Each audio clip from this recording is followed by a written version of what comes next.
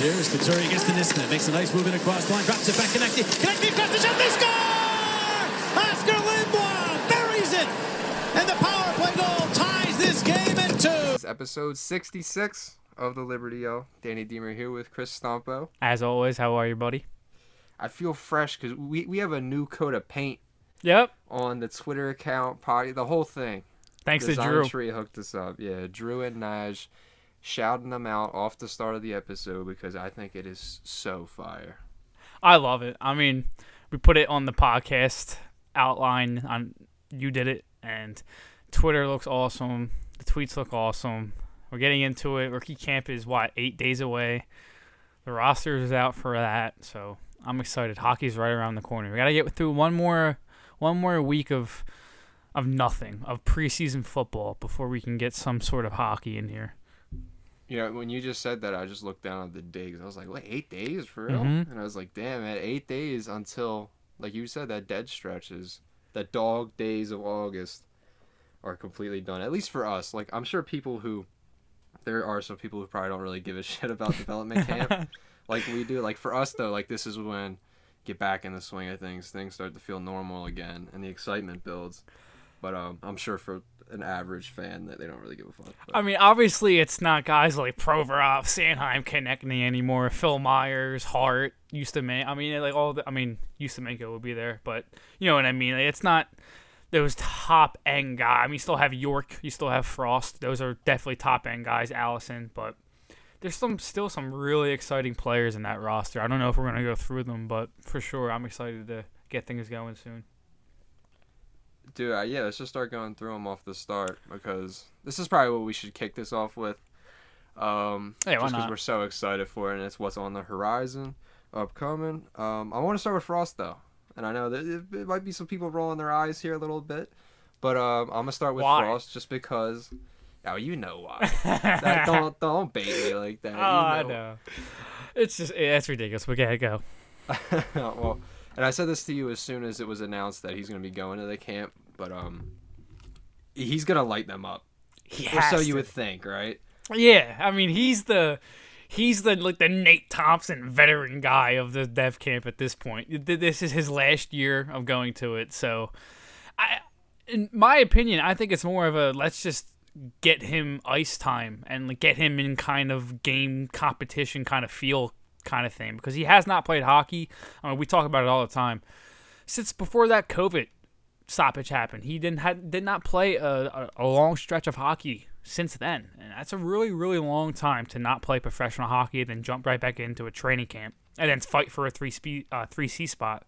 So I do think that getting him in the dev camp is just getting him ice time and just getting him back in equipment, back on the ice in not a game situation, obviously, but back competing, hitting, you know what I mean? Absolutely. Do you remember and the first thing I thought about was just a couple of years ago when he ended that rookie camp with that beautiful shootout goal and just the amount of confidence we had and he had going into the training camp, into the season. And obviously that translated in when he was started in the AHL. He was an all-star. And I just think it's a layup. Like, I really do, because he's going to go out there against competition that he should, on paper, better than. He's going to, like you said, get his skating legs, get his confidence up, and really just get himself back ingrained within the organization again, like talking to trainers, talking to, just everyone around the building. Like, I think it's awesome. Yeah, I mean, he'll be during dev camp, he'll be the first line center, so whoever he's with, I'm sure he'll either be Allison, Forrester, somebody like that. So, yeah, whatever line he's on is going to be really, really dangerous. So, he's got to completely dominate that camp. I'm pretty sure he will. He's usually really good in camps. I mean, he won the 13th forward spot at a camp last year. So, yeah, he's definitely like the main guy in this dev camp that everybody's looking at. Obviously, you got Cam York as another guy who could potentially make the team out of camp, but he would have to kind of blow the doors off to do that. But some very exciting players in this dev camp, man. I'm excited. York, another one of those guys who you think it's just going to kind of be a layup for him. Like, he's better than the competition for the most part, and we expect him to go in there and kind of be the man. Like, remember a couple of dev camps ago when we went there and Phil Myers and Sanheim were just men amongst boys, and we were like, all right, they're ready. You know what I mean? Remember that absolutely. stretch of time? Absolutely. And even Cam York's first dev camp here in Philadelphia we went to. and it was a week, maybe even less, after he got drafted, and he was thrown into that camp. And when we say it all the time, he looked really good, and it gave us the confidence going into the next season, his freshman year at Michigan, to really say that, like, hey, I think we have a really good player on our hands. Like, everyone was all upset over Caulfield, and rightfully so, with the whole sniper goal scorer kind of thing. But yeah, he has done nothing but just exceed expectations that we've had for him ever since we drafted him. And like Frost, and like you just said, yeah, I do expect him to come into this camp and just kind of be better than everybody around him, because he kind of is. Yeah, and I would you throw a guy like Wade Allison into that class yet? Yeah, no, he's another guy that you look at and you have to have a good development camp, rookie camp, because you're past that. Like, ideally, Allison and Frost are two guys that shouldn't really be at this camp. I mean, Frost is 22, Allison's 23, so I mean, without injuries, those two guys would probably have enough games under their belt where they wouldn't be considered rookies, so they wouldn't even be here. Like, if Frost doesn't get hurt last year or that weird ass play behind the net, he's not in this camp, because he has over 25 NHL games, which doesn't consider you a rookie anymore, and he only has 22 right now.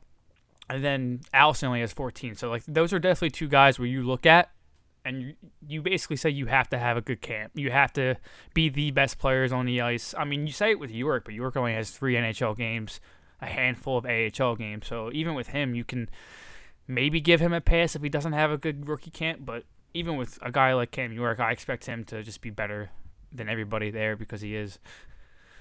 Couple of guys who really pop off the page that I really want to see, just because they're a little undercover in terms of the rankings within our farm system. Mm-hmm. Elliot Desnoyers, Connor McLennan I want to see, and Samuel Ersson. I really want to see Samuel Ersson because I always see tweets and highlight videos of him killing it.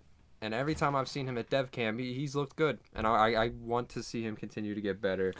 And I was just talking to you the other day how I'm really excited to see what the goalies look like in this development camp. I mean, yeah, Ersson's somebody that you've been talking about for a while now. Obviously, Tanner Lazinski is another guy that got some NHL looks last year. 5 games, didn't score a point.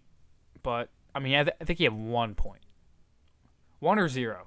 But he's another guy who got NHL time last year, and he needs to have a good rookie camp too. Like, he's a guy that's going to go into training camp and be fighting for a spot. So he's another guy that I'm really looking forward to seeing in camp, and he's another dude that should be better than everybody else. There are some names on this list that I have no idea who they are. Oh, yeah, we were just talking about that before the show. Like, Cooper Zek, number 68. All right. Like, I have no idea who that is, but guys like Frost, York, Zamula, Forrester, Allison, Lazinski, Cates, like, these guys should just be better than them. And really looking forward to just seeing hockey again, man. Just getting out there. Hopefully the public's allowed to be there and watch. But just to get back into a hockey kind of groove, I'm excited to get into it. Yeah, that's pretty much just the news we're awaiting now, just to see if fans could be in attendance, what the regulations are going to be like. And I'm interested to see if there's going to be any difference in the regulations of rookie camp to training camp and so on and so forth. I just wonder how they're going to do the whole thing, because like you said, it's 8 days away. And it is close. If we want to, let's say, like, attend all of them, make a plan for it, I would like for the Flyers to tell us, not 2 days before the event. That would be sweet. I mean, a couple of days in advance would be really nice. Just to go back to the Tanner Lazinski thing, he did have 0 points in 5 games in his NHL stint this year. So he's definitely a guy that I'm looking at to have a good rookie camp. I'm excited to see him. He's 24 years old, so he's another older guy. So this probably will be his last dev camp too. Yeah. All eyes are on guys like Forrester and Teomala, first round, or I guess the first picks of their respective drafts. Mm-hmm. And Linus Hallberg is another one. Wyatt Wiley. Couple of guys. Ustamako is going to be there. Ratcliffe is going to be back. Matthew Strome, who went to the ECHL last year, who got sent down there, he'll be there. Mason Millman had a really good first pro year last year. So, yeah, there are a ton of guys. It's going to be really fun. Linus Sandin, who turned red hot towards the end of the AHL season, picked up his goal-scoring ability. Yeah, there's a ton of dudes. Maxim Suzuko, we saw him in the NHL a little bit. I want to take this time to say prayers up for Zayd Wisdom. Oh, for sure. He just got surgery, yeah. That kind of broke my heart to see that news. I'm not going to lie to you, because I think literally just the day before that news came out, I was talking to you and I was saying like, oh, if you're the Flyers, you almost have to feel like you skipped a year with Wisdom, and now it's like, right back to break it, even. yeah. It's a wash. I mean, we talk about that all the time, where Forrester and Wisdom, you can look at them and basically say they skipped a year in development with the way they performed as teenagers in the AHL. I mean, Forrester was just so much better than I actually thought he was going to be. So was Wisdom. I mean, Wisdom not only brought the skill and the points, but the fighting and the ability to stick up for your teammates is something that doesn't show up on the score sheet, obviously. But, I mean, I have tweets out there. You can go on the Liberty Yell on Twitter and look. Zayd Wisdom countless times has defended his teammates and just honestly beat the shit out of guys as like an 18-year-old kid in a pro league. So that kid is going to be a really good hockey player, and if he isn't used in a trade to bring an active NHL player here at some point in time, if he actually suits up in orange and black, which I really hope he does, he is going to be a fan favorite very soon because he not only brings that like physical edge that every Flyers fan obviously loves, but he has the mitts and the scoring ability to back that up. And he's going to be a hell of a player if he pans out, man. I'm excited to see him. And on the Tyson Forster front, he's a guy, when we drafted him, the biggest complaint was skating, and he was kind of looked at, like, with the way his skating was all rough, he was kind of looked at as, like, an early-on project. But, like, he came out in the AHL, and he kind of just killed any doubts of halt in his development that I thought there was going to be with the skating thing. Like, I remember his skating coach, after he was drafted, went on multiple podcasts and was saying, like, no, I mean, it's been a while since he's last played hockey. Like, he's worked on his skating. He looks improved. And he was right. Like, he was very adamant about that as well. I do remember him being like, no, you have not. I've been working with Tyson all over the summer, and like you have not seen him play yet. Like, his skating's fine. And like you said, showed that in the AHL. I mean, he was skating with grown men, and he was third on the Phantoms in points. He had a really, really, really impressive D+1 year. We want to talk about Desharnais having a really impressive D+1 year. I mean, you can look at Forrester and Wisdom and say that they had more impressive D+1 years because they did it in pro leagues. I mean, Desharnais did it in the QMJHL, and while I'm not going to take that away from him, he finished 7th overall in the QMJHL in points. I mean, that's nothing to shy away from. But and before the COVID stoppage, he led. Like, I remember they had a stoppage around December because we got refunded for our QMJHL pass. I remember that.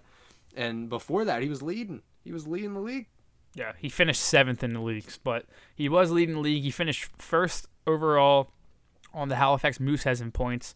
So he is another guy that, I mean, I said it in my article a couple of days ago or a couple of weeks ago. If he has another one of those years this year, he's going to catapult his way up into my top 5 in this process. I mean, really, dude. Like, he's really going to start separating himself. Right now, I mean, it was awesome seeing him have that kind of D+1 year that he did have, but if he does it again or adds more to what he did last year, and he's really going to start. That's why I think it's so impressive with him, and that's why I'm so enamored with him, is because he's a 5th-round pick. Yeah, he's a 5th-round pick, man. I'm sorry, go ahead. No, I was just going to continue on your point that if he continues and keeps this up, basically what he did was, like, 5th-round picks, they don't have a spotlight on them. No one's watching them closely. What he did was force the spotlight on them. Guys like diehards, guys like us are now watching Elliot Desnoyers closely. And if he goes out now and breaks the doors down at Halifax, I mean, shit. Like, we're going to be free marketing for this guy. We really are. I mean, like you said, he's a late-round pick. And he's nothing but house money. And we talked about it right after he was drafted. It's nothing but house money with Elliot Desharnais right now. He had 21 goals, 38 assists, 49 points, and 37 games for the Mooseheads last year. And like you said, the Mooseheads did go through like a huge COVID break where Desharnais was leading the league. So 135th overall pick. So it's house money. If he turns into anything, he might not suit up for the Flyers, but he can always be used in a trade because value. I mean, if he has another great D+2 year, it turns into assets that you can potentially trade. And I'm not saying he's going to be like teams are going to be calling for Elliot Desharnais if he has a great D+2 year in the QMJHL, but just it builds, and you can build assets, and a deep prospect pool is what you want. Exactly. I mean, it's looking so deep because I remember we were talking, especially after the Ellis deal and so on. We were like very excited at the fact that we didn't have to give up any like notable prospects, any notable future guys. And even if we were to have done that, we would have had the depth to avoid dealing a Frost or York. Like we had like Forster, Wisdom, Alice. I mean, like there's just so much Lazinski. asset value there. Also, to add on Desharnais, he's a left wing. So we're not very deep at left wing in this organization. I mean, we have G, Farabee plays left and right, JVR, Lindblom, and then it goes Desharnais, Ratcliffe, Strome, and then Willman. I mean, we don't really have that much depth on the left side. So Desharnais turning into something could be really, really nice for this team, man. It'd be He's really very nice. coachable. He wears a letter. The players on his team, they're young. They look to him as a leader. I mean, I know we always used to talk about that back in November because this guy literally dominated our Twitter page back in November. He did. Like, all of our tweets about him were blowing up because he would have like a 5-point game followed by a 4-point game, and it was Hat fun to watch. tricks, Dude. yeah. He's a fun player, and the thing with Desharnais was coming into the draft, he had a really good two-way game already. Scouts had no worries about that. It was just scouts wanted the offense ability to be more consistent, and like that was the big thing on him. And then he was traded from the Wildcats to the Mooseheads, and then he exploded, and he showed those scouts that he indeed does have that offense ability to go along with the two-way play. So Chuck definitely got a player that would have probably went a lot earlier in the next draft. Say he did what he did last year and then was in this draft that just happened. So he probably would have went higher. So I like it. I love it. Dude, just to add to the prospect depth. Exactly. Zamula, bro. Like Zamula, that's just another guy that you could put on the totem pole, another asset. Man, it's looking deep. If you think about all the players that have already graduated to the NHL that are playing on the team, and the prospect pool is still this deep, it's really a testament to how good the drafting has been within the organization. I mean, obviously there's been misses, but I mean, like you said, there's guys that we have drafted that are actively big parts of this organization, like Konechny, Farabee just led the team in goals last year. Frost is probably going to be playing on this team next year. NAK drafted here. Allison. You got York probably going to make an impact. Sanheim was drafted. Provy. I mean, it's just, like you said, there's a ton of guys that have been drafted over the past handful of years that are going to be huge parts of this team moving forward. So I'm excited. I know it's completely different regimes, but even the veterans like Giroux, Couturier drafted here. Like it's I love it. Exciting, man. I know. I'm excited. I just want rookie camp. Like, I will gladly just watch that until we get training camp, man. I'm so excited just to get hockey back. I really hope we can go. Me too. And I hope they can tell us soon so that we can. But I can go to all of them. I want to go to all of them. And absolutely. They need to let us know soon. So Carchidi, get on it, man. Or Bascal. Bascal will be on that too. Anybody who has the inside hookup, come on, hook us up. Opening night lineup. You want to get into that? Let's do it. What's your opening night lineup? Because I wrote mine down, but I'm interested to see if yours is anywhere near mine. So you kind of put me on the spot because I'm looking at yours, and now I gotta like craft mine on the air now. Let's go by lines then. We can go by that, because then you can kind of like eliminate players as we go. Because you already know. If I had to just shoot right now, for it right now, I would go Lindblom, Coots, TK. That line's back together. JVR, Hayes, Konechny. Or no, Hayes, Atkinson. Okay. Because Konechny would be on the first line. Farabee or Giroux, Frost, Farabee. I want that so bad. I tell you, and I'm serious about it this time. I feel like in years past, I've like put that line combo together, and I'd like, oh, that's my dream lineup. I want that this year. I think that's realistic. I think that revives G. We'll get more into that in a second. And my fourth line would be the same as you. Lawton, Thompson, or Lazinski, followed by Allison on the wing. I would really like that fourth line. Let's start with the fourth line because it's the same. we have the same fourth line. I mean, Lawton on that wing where everybody can agree that's where we want him in a wing position in the bottom six. So I think Lawton with a grinding Thompson, and then a goal scorer like Allison could be a really, really good fourth line, like sneaky good, I think. I mean, dude, we've said it ever since we started the podcast. Lawton is one of those guys that, like, when you start seeing him seep into your second and third line, you're like, okay, maybe my team isn't good. When you see him on your fourth line, the way he plays, what he brings to the team, he's the perfect fourth liner. He's that kind of guy that you see on the playoff team on the fourth line battling. And Allison, too. I mean, I know he's only played 14 games, and I'm not trying to put a crazy expectation on him, but he seems like he plays with that chip on his shoulder that Lawton does. That Absolutely. I don't give a fuck attitude. That, like, after you score a goal, you'll go and scream at the opposition bench just cause. No, absolutely. I agree. I wrote an article today that's probably going to come out soon. I really do think that fourth line would complement each other really well. I mean, all three guys play really, really tough kind of physical games. Allison finishes his checks. Lawton loves to hit, and we all know what Thompson brings. Lawton and Thompson can bring the tough forechecking kind of physical play along with Allison. But then when Lawton and Thompson create, Allison's got that shot. We've seen it to finish. So like, I really do think that fourth line could be really good.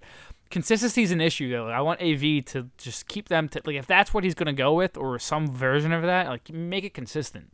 Only take a guy out if he's playing extremely bad. Because in my lineup, NAK is the extra forward. So the only way I would throw NAK in if somebody's struggling mightily. You know what I mean? Like, don't break it up just because they had maybe a bad game or a bad game and a half. Like, I want to see a lot more consistency with the lines this year than we saw last year. And I think it all is going to start with the fourth line. I think that's where you build your foundation. Obviously, having a great first line is everything, but having a good fourth line that can do both, grind games out, and have the skill to score is really important. I do think that fourth line gives both.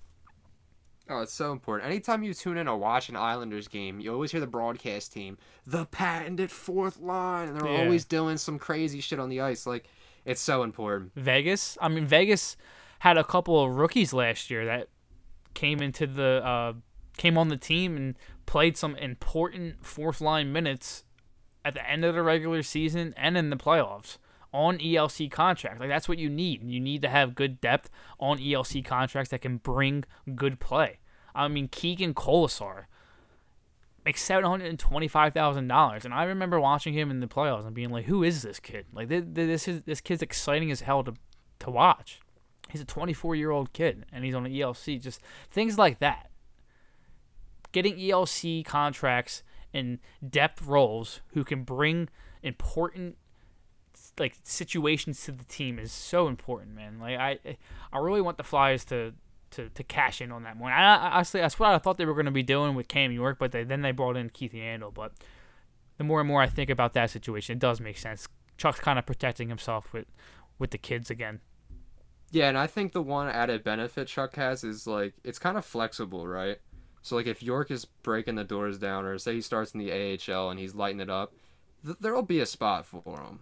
Like, it's not like there's like Justin Braun, like he could fill in for Braun. I want to run something by you real quick, and this is nothing but a conspiracy that I have just, I mean, it's the dead of the offseason, so obviously I've been sitting here just thinking. But with all of it, like, Sanheim's the last RFA left. Zadorov just signed his contract for $3.5. It's been nothing but quiet with Sanheim situation, and I don't know if that's because it's an arbitration case and they're just really, really quiet. But like I said before, this is nothing but speculation. But I've been thinking, what if Chuck is like, okay, he's waiting until the very last minute to be like, okay, is he going to get, because he makes 3.2 right now, and he's going to get a little bit of a pay raise. We both agreed on that. Chuck's thinking maybe, okay, I brought in Keith Yandel, who's going to be here. He has a full no move clause, so he's going to be here all year. Maybe he can he trades Sanheim, because if he signs Sanheim to like 3.6 or like 3.9, he's going to have no cap space left over. And we always talk about how Chuck always likes to have cap space left over for transactions during the middle of the season.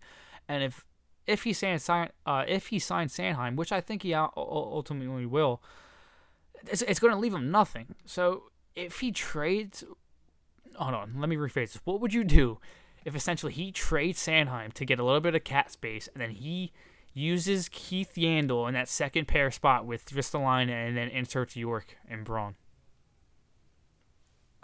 First instinct, it's an insane gamble. Gamble.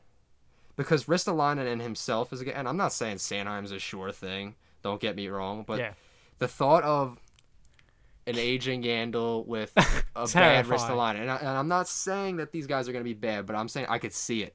Absolutely. And if it goes bad, I think it would go awful. And I think it would be like the fucking Gustafsson thing all over again.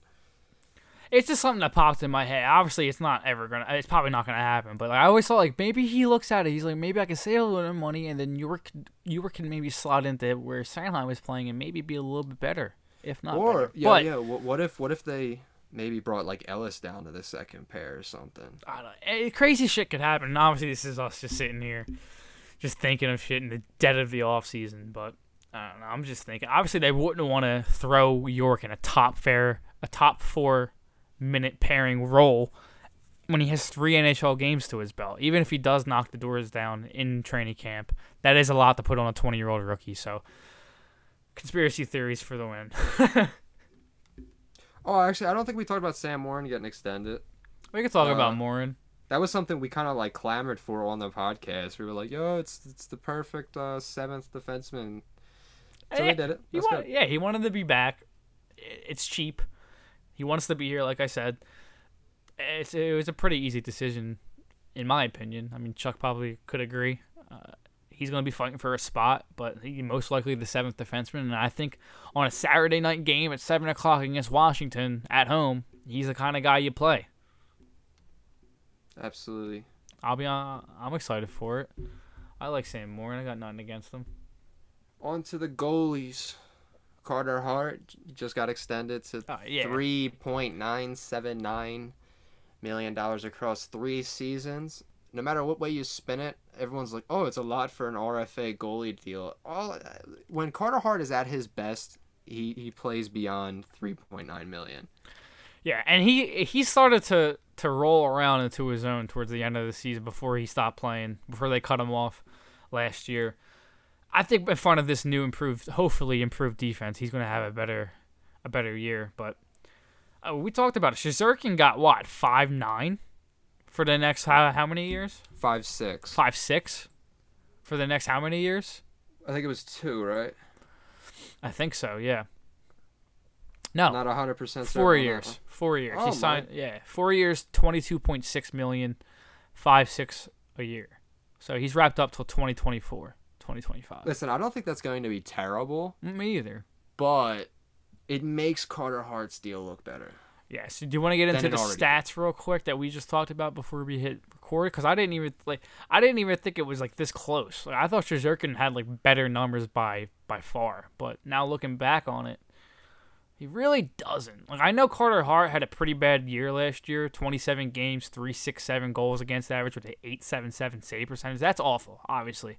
But if you look around the situation that he was in, the defense, Brian Elliott played like shit too. I think any goalie that you put in that situation was probably going to have a bad year. So take that out of the way.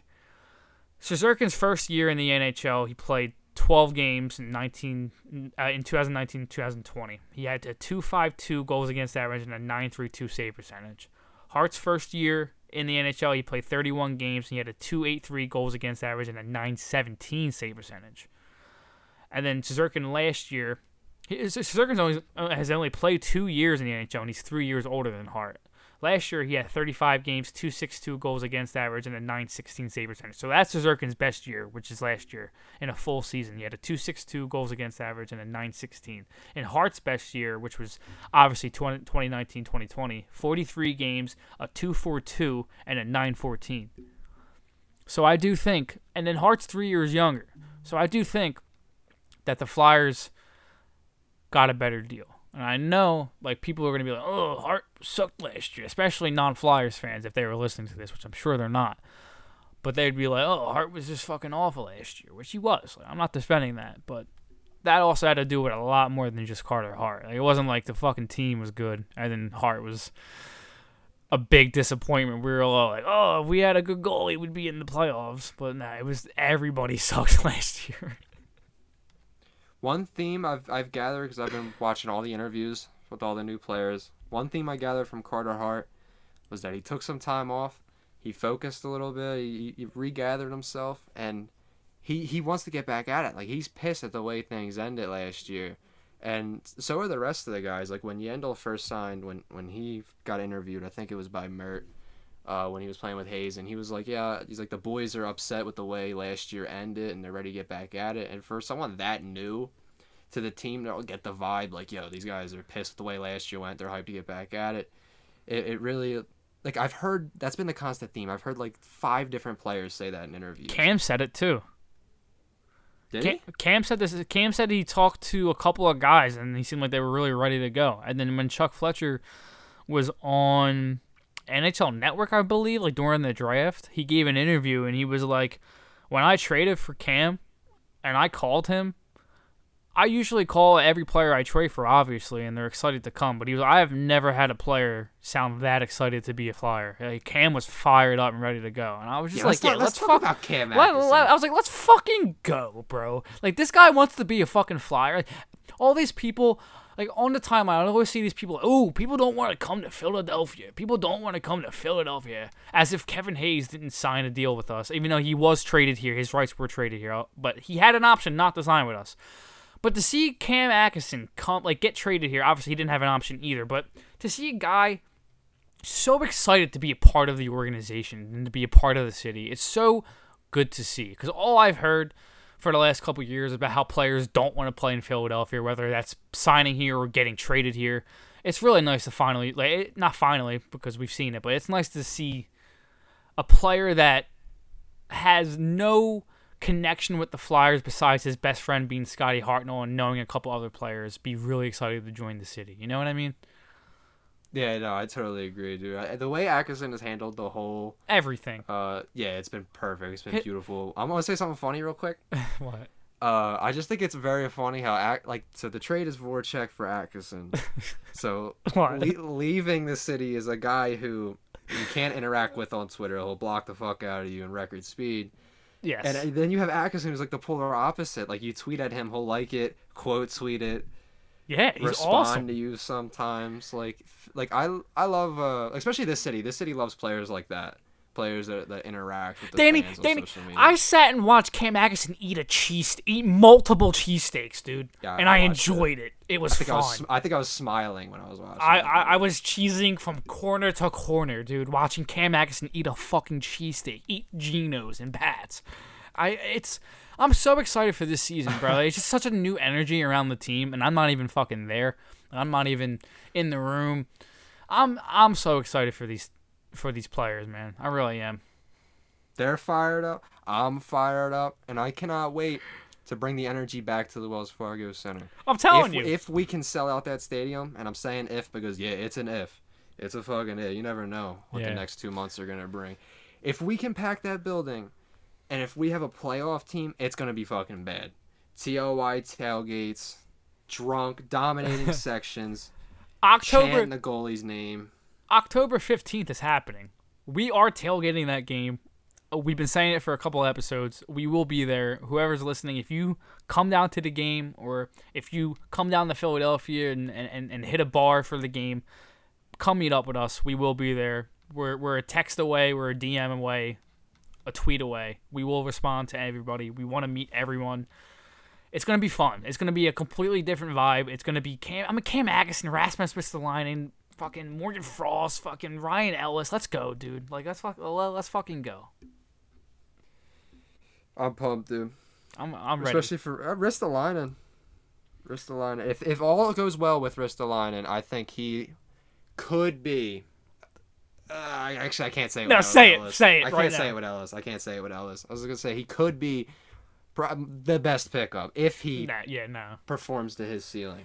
I think obviously the Flyers needed to do multiple things this offseason, but I think because of how fast they did things, the Ellis deal is just really like kind of not left in the dust. But I feel like people aren't talking enough about it. That's such a good trade, Danny. The more and more I sit and stew in it, and the more as more time goes by, that's such a good trade, bro. It really is. I say the best defensive acquisition of the offseason. Trade and free signing, and free agency. Yep. The best value. I mean, like, you're getting the best asset. You have to include the $6 million for 6 more years, right-handed shot, top pair. Like, you can't just be like, no, well, Seth Jones is better than him. No, you have to take into account Seth Jones is making $10 million. Yeah, he is. No, absolutely. You got to think about the value, not only on the ice, but the cap space, too, that Ryan Ellis brings. And the fact that we got that for two guys that just were not good last year, and Ryan Ellis and Nolan Patrick. It's kind of crazy the more I think about it. Like, Ryan Ellis is going to be such a huge part of this team next year, on and off, like inside that locker room and on the ice. He's going to give Provorov so much more room to do his thing, like we saw Niskanen do. Hopefully Ristolainen works out. I'm really excited to see him. Maybe it's just the Flyers fan talking in me, but I really do think the reduced role will help him. I don't think he's as bad as I don't think he's as bad as the people who like fucking hate him think he is. But then again, I also don't think he's like this number one defenseman who.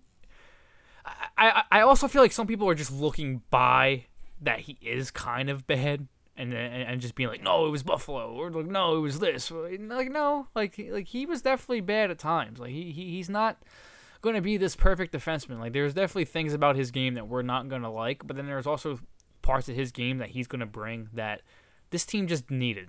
Like, there are things that are not going to show up on the score sheet every game that we needed and that he's going to bring 100%. So I'm excited to see him.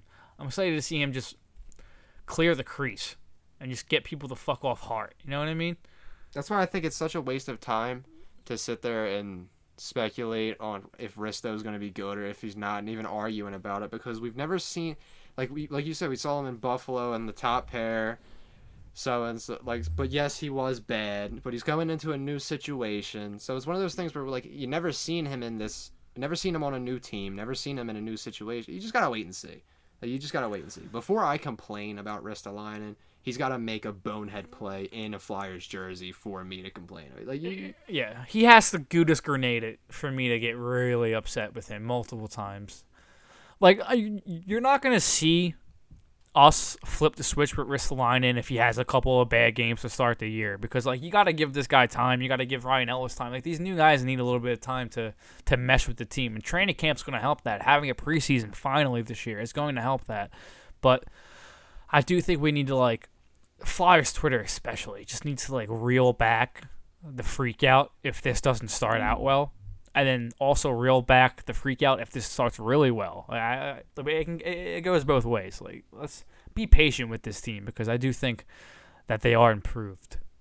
We also got to remember full 82 games as well, so it's not going to feel as condensed at, like, every game's at, like, so important. Yeah, like and last year did. And there's Canadian trips now. Like, there's West Coast trips that we're going to get back again. So, like, we're going to get those 9-10 o'clock games back, and I know we complain about them, Danny, but I low-key missed them. I did. I missed getting home, not having a 7 o'clock game, like relaxing a little bit, and then tuning into a nice, like, late hockey kind of, like, Flyers After Dark kind of thing. Yeah, I don't mind Flyers After Dark. I'll tell you when I do mind it. When the season starts on October 4th, yeah, yet the Flyers season starts on October 9th, 5 days later, and it's in San Jose at fucking 11 p.m. That's when I get mad. I mean, it's kind of... I mean, the season starts, what, October 11th this year, and we don't play till the 15th, so there's 4 days between... And that was the first thing I saw. So and I think I said it to you immediately. I don't know if you remember me saying it to you, but I remember saying, and we start 4 days after the start date, because of course we don't get that ESPN broadcast. Oh, no. Yeah. You know it had to be something. If we weren't in a different country or in a different fucking time zone in the West Coast, you knew it had to be some kind. Yeah, you know it had to be some kind of cheese involved. Yeah. Oh, bro, that's going to suck. Like, if you really think about it. Oh, dang, it's going to blow, dude. I mean, the only thing that's going to make up for it is the fact that it's on a Friday. And we're going to be live for it, dude. Yeah. Like, if it was like... if the season started on a Sunday and we didn't play till like a Wednesday, I'd be like, that's so fucking ugly. But the fact that it's on a Friday eases the pain a little bit. Yeah, actually, it takes all the pain away completely. Because otherwise, that game would be on what, Monday, Tuesday. So yeah, dude. Yeah. So I'm glad it's on the Friday because then we can make it the big home opener, the energetic home opener, and we say we're gonna make it. So I'm no longer mad about that. No, not at all. Not at all. Hart and Jones are obviously the goalies, but Jones is another one that we haven't really talked about. So Yeah. we get into him a little bit. Martin Jones, obviously, if you go and look at his numbers, they're not the best. According to Chuck, his 5v5 numbers are good. Yeah, I did. On the better side. And I think he's just banking on not having a terrible PK like the Sharks had and not taking as many penalties as the Sharks did and keeping on an even strength. And he's not going to be a starter. He's going to be the backup. Yeah. So I also think he's banking on Jones not playing in front of a trash team. And even though the team was trash last year, I think Chuck is banking on the team just not being that next year. Like I love how clear the message from Chuck has been to the fans, the organization, the players. Like it's so clear that he was not satisfied with the play last year and how unacceptable it really was. And it wasn't just talk. Like he put his plan into action and showed why that was so unacceptable. So I think he's banking on Jones playing in front of Ivan Provorov and Ryan Ellis and Rasmus Ristolainen and Travis Sanheim and fucking Keith Yandel and having a better fucking team in front of him. So and being the backup, so he's going to be able to come in fresh. Yeah. He's going to be able to maybe get a team on a tired night and while he's fresh and and the goalie coach thing. That's the one thing I wanted Yeah. to add. His former goalie coach from when he was a backup with the Kings, when he was doing very well with the Kings. So that connection is back together, and I've seen some people complain, like, how much stock can you put into that? I think you could put a lot of stock into that. Like, especially if goalies. someone is weird minds like goalies, man, they all think alike. And if you have that connection, absolutely, someone who can maybe calm him down when things get rough, be like, yeah, we've been here before, deep breath. Like, I think that's huge. For sure. And Jones is a guy that if Hart does struggle this year, that he can come in and take an extended period of time away from Hart.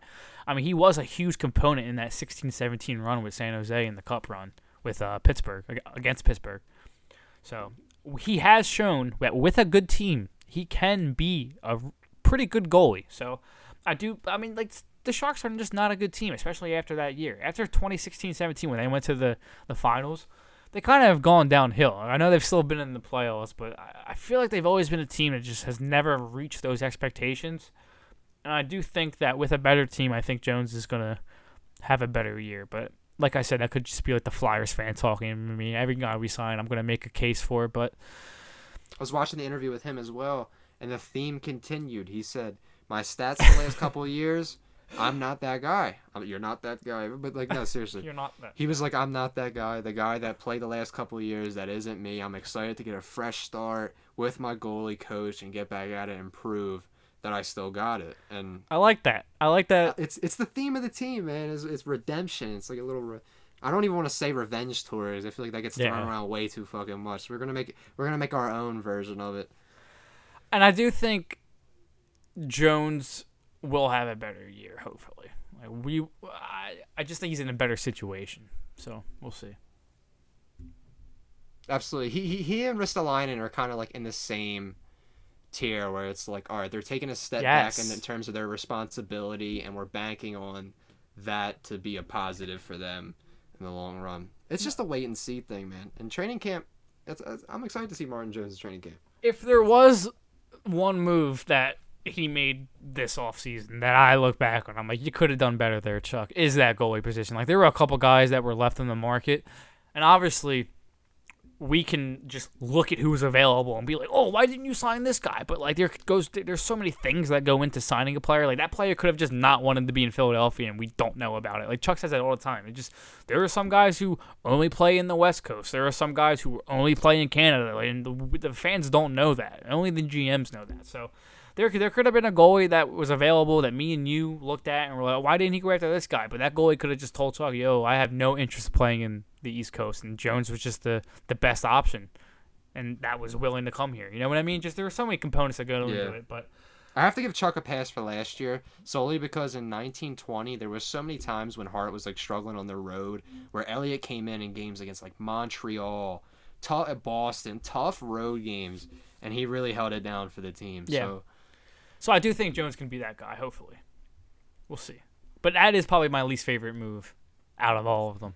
That was the one where I was like, okay. Even the Thompson move isn't above that one in terms of my least favorite, because I know what the Thompson move is. The Thompson move, like Nate Thompson isn't blocking anybody. If Morgan Frost doesn't make the team out of camp this year, it's not because of Morgan. It's not because of Nate Thompson. I promise you. Yeah, it's a joke. Did I say that right? Yeah, you did. Okay, yeah. But I just want to get that out of the way. Nate Thompson is a 4C that will help out in the PK at times. Nothing more. He's not blocking Frost, I promise you. If Frost doesn't make the team, he didn't have a good camp, and that's not going to happen in my opinion, but we can move on.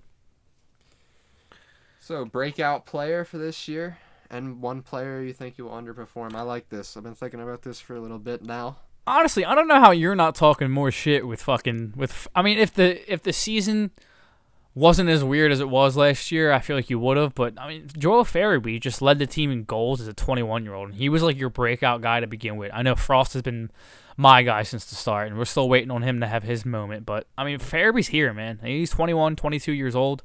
Led the team in goals last year. Is looking to have his third year in the NHL. Like he's here, bro. He just looked so different last year. Like, coming in with a new number off the start. I think he scored against the Penguins in the first game. He did. He did. And from there, I was like, wow. And then he had a couple snipes, like that one snipe against the Bruins, the one snipe against the Islanders. Honestly, the list goes on. Yeah. But I don't know. I don't know how you're not talking more shit, because I'll get to it. Wait until we make the playoffs. Remember when he scored a goal in the playoffs and I was yeah, my entire basement was rattling? Yeah, I remember that. Against the Canadians. Yeah. Dude, I know, I hate thinking about that. Could you imagine if they don't come right back like fucking Eschel and score right away, dude, as I'm upstairs celebrating with my dad? It's fucking nuts, dude. Like, the energy that would have been here would have been absolutely fucking insane. I hate the fact. More of a classic moment though, because when you came back down, like, you were mean mugging, pissed off. I was like, "Did you see what happened?" Yeah, fucking so. Yeah, dude, that shit was brutal, dude. Suzuki too, I'm pretty sure. Oh my god, you talk about players that really pissed me off in those playoffs. Suzuki and Barzell, Jesus Christ, I will never forgive those players, bro. Speed kills, baby. Bavillier as well. Bavillier is a small skill guy that absolutely lit it up in the playoffs. Not only that year, but last year as well. Bavillier was a menace last year, dude. I mean, he's an exciting fucking player. I'm really looking forward to watching more of him, but I really wish he wasn't with the fucking Islanders. But yeah, who would be your breakout player? And if you had to pick one player to underperform, I know it's not fun to do that in the middle of August, who would it be? My breakout player, and I'm not just saying this because I'm a pretty big fan of his, but I think this year is going to be Morgan Frost's year. I think he's going to score 35-plus points. I think he's definitely my breakout player this year, 100%. If it wasn't for that injury last year, he would have been on this team, and he would have had his first full extended look. So I thought Frost is definitely my breakout guy. A player that I think is going to underperform, unfortunately, I think it's going to be Martin Jones. I don't think he's going to have that kind of impact that we're hoping that he's going to have. I think he's going to be decent, but I don't think he's going to be what we wanted. Fair enough. My breakout player for this season, and stop me if this sounds stupid, but I will explain. It's going to be Carter Hart for me, because I think everyone knows he's good, but it's because he's young and there's a lot of hype, and he puts a lot of good performances together, but I think this is the year he puts himself into the echelon of the best goalies in the league. I think he's going to not be in Vezina voting, but I think he might be in the top 5, yo. I mean, if he's gonna push himself into the top echelon of goalies, he would definitely be in the Vezina conversation, if that's what we're talking about. Well, that's finalist. Finalist. I mean, like, yeah. Think about it. If he puts himself into that conversation, the jump that he would have gone from because of because of the opinion around him right now, would be like ginormous. He'd be jumping from like a guy that people think nothing of to Vezina talk. So I think, yeah, he definitely would be a part of that conversation for sure. The underperforming one is very hard to pick.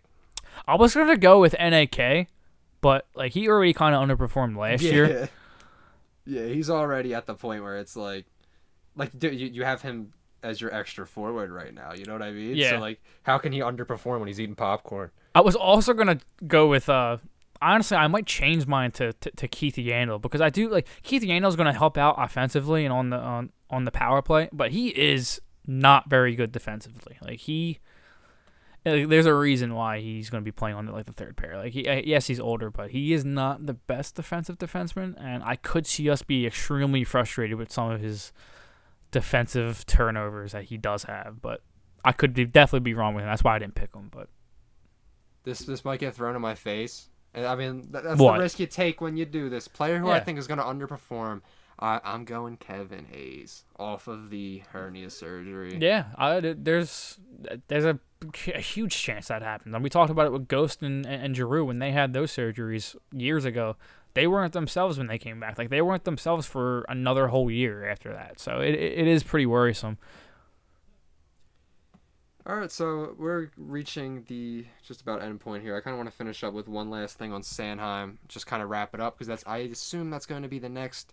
Outside of rookie camp, well, that's the 28th. So Sanheim's arbitration is going to be the 26th. So the Sanheim signing is probably going to be the next notable thing that's going to hit our timeline. So Hopefully. to leave it here, how do you think this whole thing ends? Are we going to the arbitrator, or is this just a leverage game? I don't think we're going to go to the arbitrator, because like what could the arbitrator say that like Chuck and Sanheim's front doesn't already know? Like, what, you know what I mean? Like, what are we looking at? Like, is there a different piece of data that they're looking at that like we don't have? Like, I really don't think this is that hard of a fucking contract to negotiate. It's got to just be Sanheim's camp wanting more because of the amount of minutes and position that he's played the last 2 years. Like, I can see Sanheim's camp being like, he has played in the top four for the last couple of years for your team, so pay him like he did. But you know what I mean? Defensemen have been getting paid this year too. Yeah, that's another thing. You see defensemen getting paid handsomely this season. So I could you said it to me a couple of weeks ago. You were like, you said Chuck looked around the league and he saw all these defensemen getting these deals, and he was like, you know what? With the year that he had last year, fuck it. Let the arbitrator just take care of it himself. So maybe he does just let it roll right into arbitration if Sanheim's camp doesn't come down in price, because that's definitely what it is right now. It's definitely just price. Yeah, I say they get it done before it, just because the Flyers always, especially with Chuck Fletcher, we've never heard negotiations going wrong or like bad faith negotiations. Like it's always on good terms, and it usually always gets done. Like even when the going gets rough. I remember there was talk with like when the TK one got rough for a little bit. It always gets done. Yeah, it always gets done. He wants to be here. You want to get into the questions real quick, because we do have a couple of those to wrap up, so it might be a good finisher for this. Oh, I didn't know we had any. Yeah. Yeah, we have a couple. So Adam, our boy Adam, he goes, seriously, is Jack Eichel getting traded or what? And that's honestly a pretty good question, because I tweeted about it. You did, and is that Twitter real? Because apparently, like, he confirmed that it was real. He confirmed that it was his when like people were trying to say that it was a fake account. You know what I'm talking about? Jack Eichel's Twitter account. Yeah, it's his. And he tweeted out that emoji the other day that had like 20K likes and like 17K retweets, just on an emoji. They have a sad face. Like, get that dude the fuck out of Buffalo, bro. Like, what are they waiting for? Like, rookie camps, like some teams are already in rookie camps. Like, what are you like? It cracks me up because he doesn't have a Twitter, right? And then all this shit goes down, and then the big athletic articles come out, and then out of nowhere, all you see is at Jack Eichel pop up. And before he even tweeted, I went on his account, like when he was still at no tweets, he had like 5,000 followers, because I wanted to see if it was real too. Yeah. And I was like, oh, I know why he made this. Like, yeah. he made this to get his fucking thoughts out, and he used public. No, that's not why, bro. You know what? You really want to know why he made it? His fucking agent hit him up and was like, yo, you need to go on fucking Twitter. I know you don't want to be on Twitter, but you got to be on Twitter if you want to leave Buffalo. Make an account. That's what I'm saying. Get the public behind you. Yeah, get the public behind you, and there are billboards going up now saying petition to get Jack Eichel out, like hashtag get Jack out of Buffalo. Like it was definitely 100% go make a Twitter. I know you don't want to fucking make it, but go make it. You'll get the public behind you. It'll push the Buffalo Sabres to trade you even more with public push. So yeah, that's all that was, 100%. Because Jack Eichel does not seem like the kind of person that wants to be on fucking Twitter. How dare the Sabres? What are they doing? Trade do what they are doing. One, to a player of his caliber, but even if they were doing it to somebody else, like what they're doing it's like, oh my god, I don't know how this isn't being. How does Owen Power look at this getting drafted first overall? I would look at it. I'll tell you how he looks sour. at it. He went right back to Michigan. Right back to Michigan. And he was getting criticized for that as well. And I forget who it was. It was a former NHL defenseman. Might have been Carlo Koliakovo, I want to say. Koliakovo? Yeah, he was saying that he probably would have made the same decision because it's either, you get to go play in the NHL, but you're getting lit up for 82 games, up. or you can go play in a winning culture that York just passed the torch to, ever so slightly passed the torch to him. That team's winning a national championship this year. That team, gonna be stacked. Beniers is going back, Johnson's going back, and Power's going back. So Seattle Kraken will not have Matthew Beniers. USA hockey, man. Yeah, that's going to be Heater. Pretty scary. College hockey, I'm sorry, I just want to rant. Give me 30 seconds. Go ahead, dude. With ESPN and all of this stuff happening, I want to see college hockey start getting televised more. Like, I want to see, I'm sure there's some, like, NCAA, Big Ten licensing rights problem to it, but how cool would it be to be able to go on ESPN 2 or on ESPN Plus, like the app, the streaming service, and be able to watch, like, a college hockey game from there? Incredible, dude. I mean, we go on fucking streaming services to watch college hockey. Big Ten Network. Yeah, app. bro. And that app sucks, dude. We love it if I can tune into ESPN and watch a mission. Dude, they are going to be really good this year, like extremely good. So if you can tune into any Michigan games, definitely do it. We do have World Juniors, Team USA is going to be fun too. Oh, I know. CJ was wondering if actual training camp is open to public and is there a date yet? Would appreciate a response. Thanks. CJ, we do not have any information about if people are allowed. As soon as that information gets released, you can hit up our Twitter. We'll be there. Yeah, we'll be. Fast. If they're allowing people in, I will definitely be there. Danny is definitely going to try his hardest to be there. But one of us will definitely be there. It's either I'll be there sporadically or I'll be able to go for the full stretch. But yeah, Danny will be making an appearance. Coots goes new logo alert with the fire emoji. Shout out our boy Coots. It's beautiful, ain't it? Beautiful. I love it, man. Shout out to Naj and Drew again. Really appreciate you guys if you're listening. I doubt they're listening this far into it, but thank you guys again. DesignTree.com. DSGNTree.com/Liberty-Yo. Blows our first, I don't know what we want to call it, our first round of merch when we first made the podcast out of the water completely. It's just... Oh, it feels completely different. It's awesome. It feels like... I can't even describe it. Nah, it's awesome. It feels like we were being kind of like, not restricted, but in a way, like when you don't have a beautiful logo like you do now, like you're not living up to your brand, so to speak, or podcast potential, and it's cool. We have a nice new logo that when I go on the page, I like I like that. It looks so neat. Looks so nice. Last question, and probably the best question because it has actual like depth to it, but any chance Frost is on the opening night roster, or do you think he'll have some conditioning in Lehigh Valley after being out so long? I could see either or. I wouldn't be surprised or mad with either or. It's tough actually because he made the team out of camp last year. So if he has another good camp, how can you be like, yeah, you didn't make it this year, but you made it last? So he'll be on the team. I think. I don't even think that we need it. I was on the let him get 1C minutes in the AHL boat until I really started thinking about it, and he was working out with Ghost with the injured players in like late May last year. And I do remember reading a couple of tweets. I think maybe Chuck said it, that if the Flyers were still playing and like in an actual position, that there was a chance that he could have came back. And obviously the Phantoms didn't have a playoff series or playoffs at all. So he couldn't go there and have that would have been awesome. I remember me and you talking about yo, if he comes back and he's able to just plop right into AHL playoffs, that'd be great for his development. But it didn't happen. But thinking about how he was ready, he's been ready, he's been training. He's fully rehabbed from that surgery.